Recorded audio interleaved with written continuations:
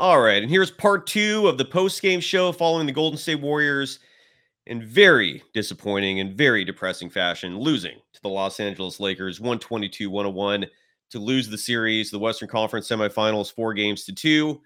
Questions about the future of the Dynasty obviously are out there. And in part 2, I engaged mostly with the chat. Hope you enjoy it. This is Locked On Warriors.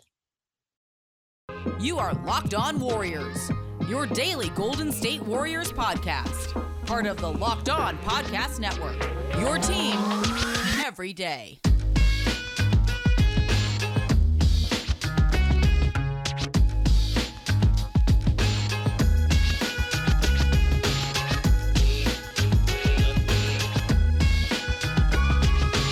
I got to read the real fast the roster for next year and how this breaks down, so you understand really like what the Warriors have and don't have next year, what they're working with. Stephen Curry has 3 more years remaining on his deal. Stephen Curry is going to make $51 million, $51,915,000 to be precise. So let's just round up and say 52. So Stephen Curry is going to make $52 million next year, and he has 3 more years remaining. And you cannot waste those 3 years. You have to at least try to win championships while you have one of the greatest players in the history of this game on your roster. What they did to him this year, between Kerr not playing the right people around him during the games, and either Lacob or Myers not making the right moves, both at the offseason and before the trade deadline, criminal. You let Stephen Curry down. He's here for 3 more years. You got to do something about that. Klay Thompson has 1 year remaining on his deal. He makes $43 million next year. After that, he is an unrestricted free agent. He is not getting a max deal. At least it would be insane if someone did. I don't see how that happens. Jordan Poole. This is the part that's just cringeworthy. Jordan Poole, his extension, his $123 million extension starts next year. 5 years. He's 5 guaranteed years. So next year, Jordan Poole will make $27.45 million guaranteed, and he can make another $4.12 million in incentives and bonuses. That's insane. Draymond Green, that's going to be the big one. That is going to be the big one. Jericho, real fast. I'll answer this real quick because I answer these to show I'm not afraid of any of your criticisms or your questions. Look, I did say that I thought the Warriors would beat the Lakers, and I still maintain that if Steve Kerr played the right people, I didn't expect a DNP from Kuminga. I didn't expect JaMychal Green, who started 2 games, dramatically helped them win one of the games. I didn't think he'd just turn into a DNP. I didn't expect Jordan Poole to play 20-something minutes in a game 6 that they had to win. So I guess my bad for completely thinking Steve Kerr would make some rational decisions. My bad. But if I still believe this, if the best version of the Warriors and the best version of the Lakers played each other and the right people played, I still see the Warriors as a better team. Your Lakers are going to get crushed by the Nuggets. Crushed. But yeah, my prediction was wrong. Okay, my prediction was wrong. Okay, find me someone who nails every prediction correctly. Roddy Sage asked this great question. You think Draymond is staying? What does this even mean? Be better. Capricorns, at least be specific in your complaints. If you just like spew hate like this, I'm just going to block you. Thank you, Darren. Thank you very much. And I appreciate every one of you. I mean, like I said, I don't mind criticism. Just be decent and be specific. Don't just come on here and say, you don't know anything. Yeah. Mark Medina writes, Nick Nurse in, Steve Kerr out. You know who I want as a head coach to replace Steve Kerr?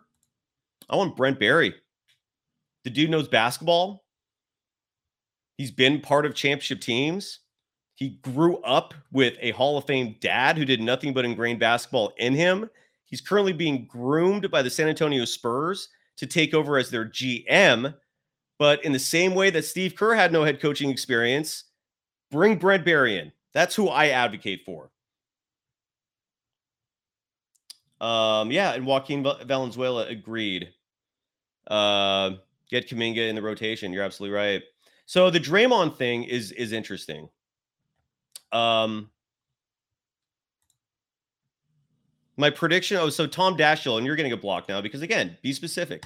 Was I wrong last year when I was one of only 2 media members who emphatically predicted the Warriors would win the title? When I predicted the Warriors would beat the Nuggets in 5 in round 1, Grizzlies in 6 in round 2, Mavericks in 5 in round 3, was off by 1 game against the Celtics in round 4. So because I get one prediction wrong, because they lost to a Lakers team where 2 of the games the referees gave the Lakers over 20 extra free throws, and Steve Kerr decided not to play Jonathan Kuminga, who's integral in the team just making the playoffs. Because of that, I don't get NBA basketball. Tom, do me a favor. Start your own show. Do a show that's on 5 days a week. I'll follow you. Let me know when you do it. I will listen to you. And then after like a month, I'll pick out 10 different things that you miss. And then we'll do a little competition. Why don't you try that? Why don't you try that and get back to me? Man, trolls. And I guarantee, oh, look, and now Demetrius Baby. And again, this is how I will weed out the trolls, man. It's just, if you're going to call me names, you're out. I don't need this. This is not what this show's for. Okay, so Draymond Green. People are asking about him.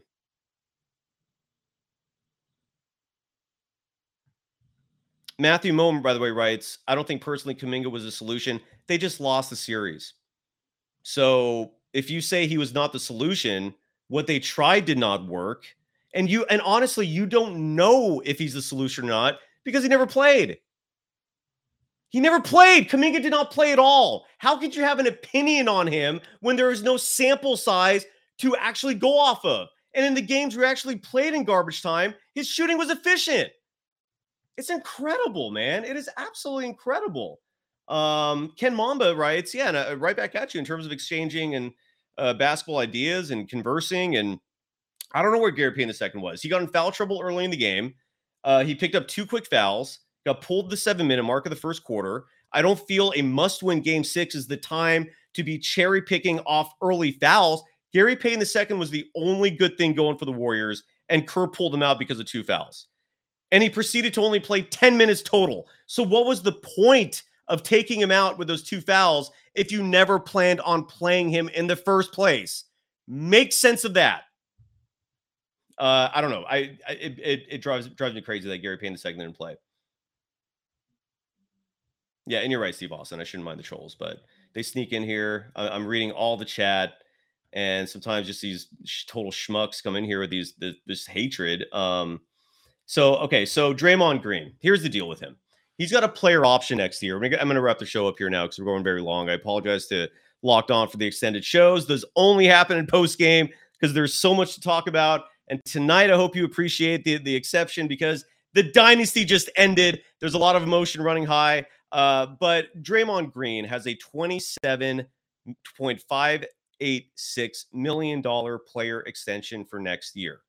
It would completely shock me if Draymond Green accepted that player option. And the reasons are tenfold. There's a lot of reasons. One is his representation is Clutch. Okay. Do you really think Clutch is going to just sit there content telling and advising Draymond Green, take the $27 million, even though there are probably 5, 6, 7, 8, 9 teams out there who will probably give you close to $100 million for 3 or 4 years? There's no chance in hell Draymond's going to do that. The season ended horribly. Draymond was pissed that the team went out of their way to give Jordan Poole an extension and did nothing for him, even though he asked for an extension himself. Okay, that's a fact.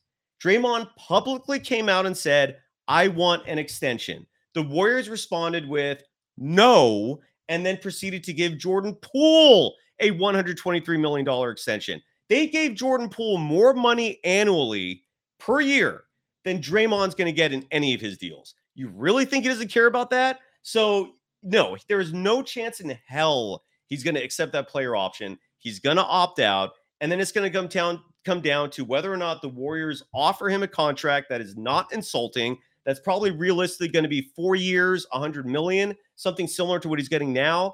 He's a very self-aware individual. I don't think greed's never played a part in his decision-making, ever. He's always taken less money to make sure that the team can fit the right players under the cap. He has, true story. And so, he's been willing to sacrifice millions for the sake of the team.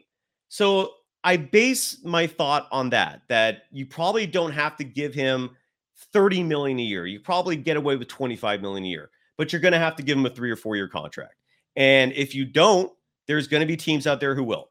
And if you're asking yourself who, first of all, do not rely on who currently has cap space. Means nothing. It is easy for many, many teams out there to create cap space to sign a player like Draymond, and they probably would.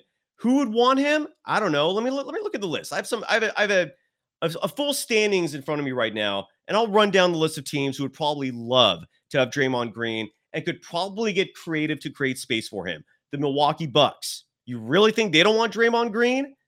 They're in the title hunt right now. You don't think Giannis would want Draymond next to him? You don't think the 76ers will want Draymond Green if they lose game 7? You don't think the Cleveland Cavaliers, I don't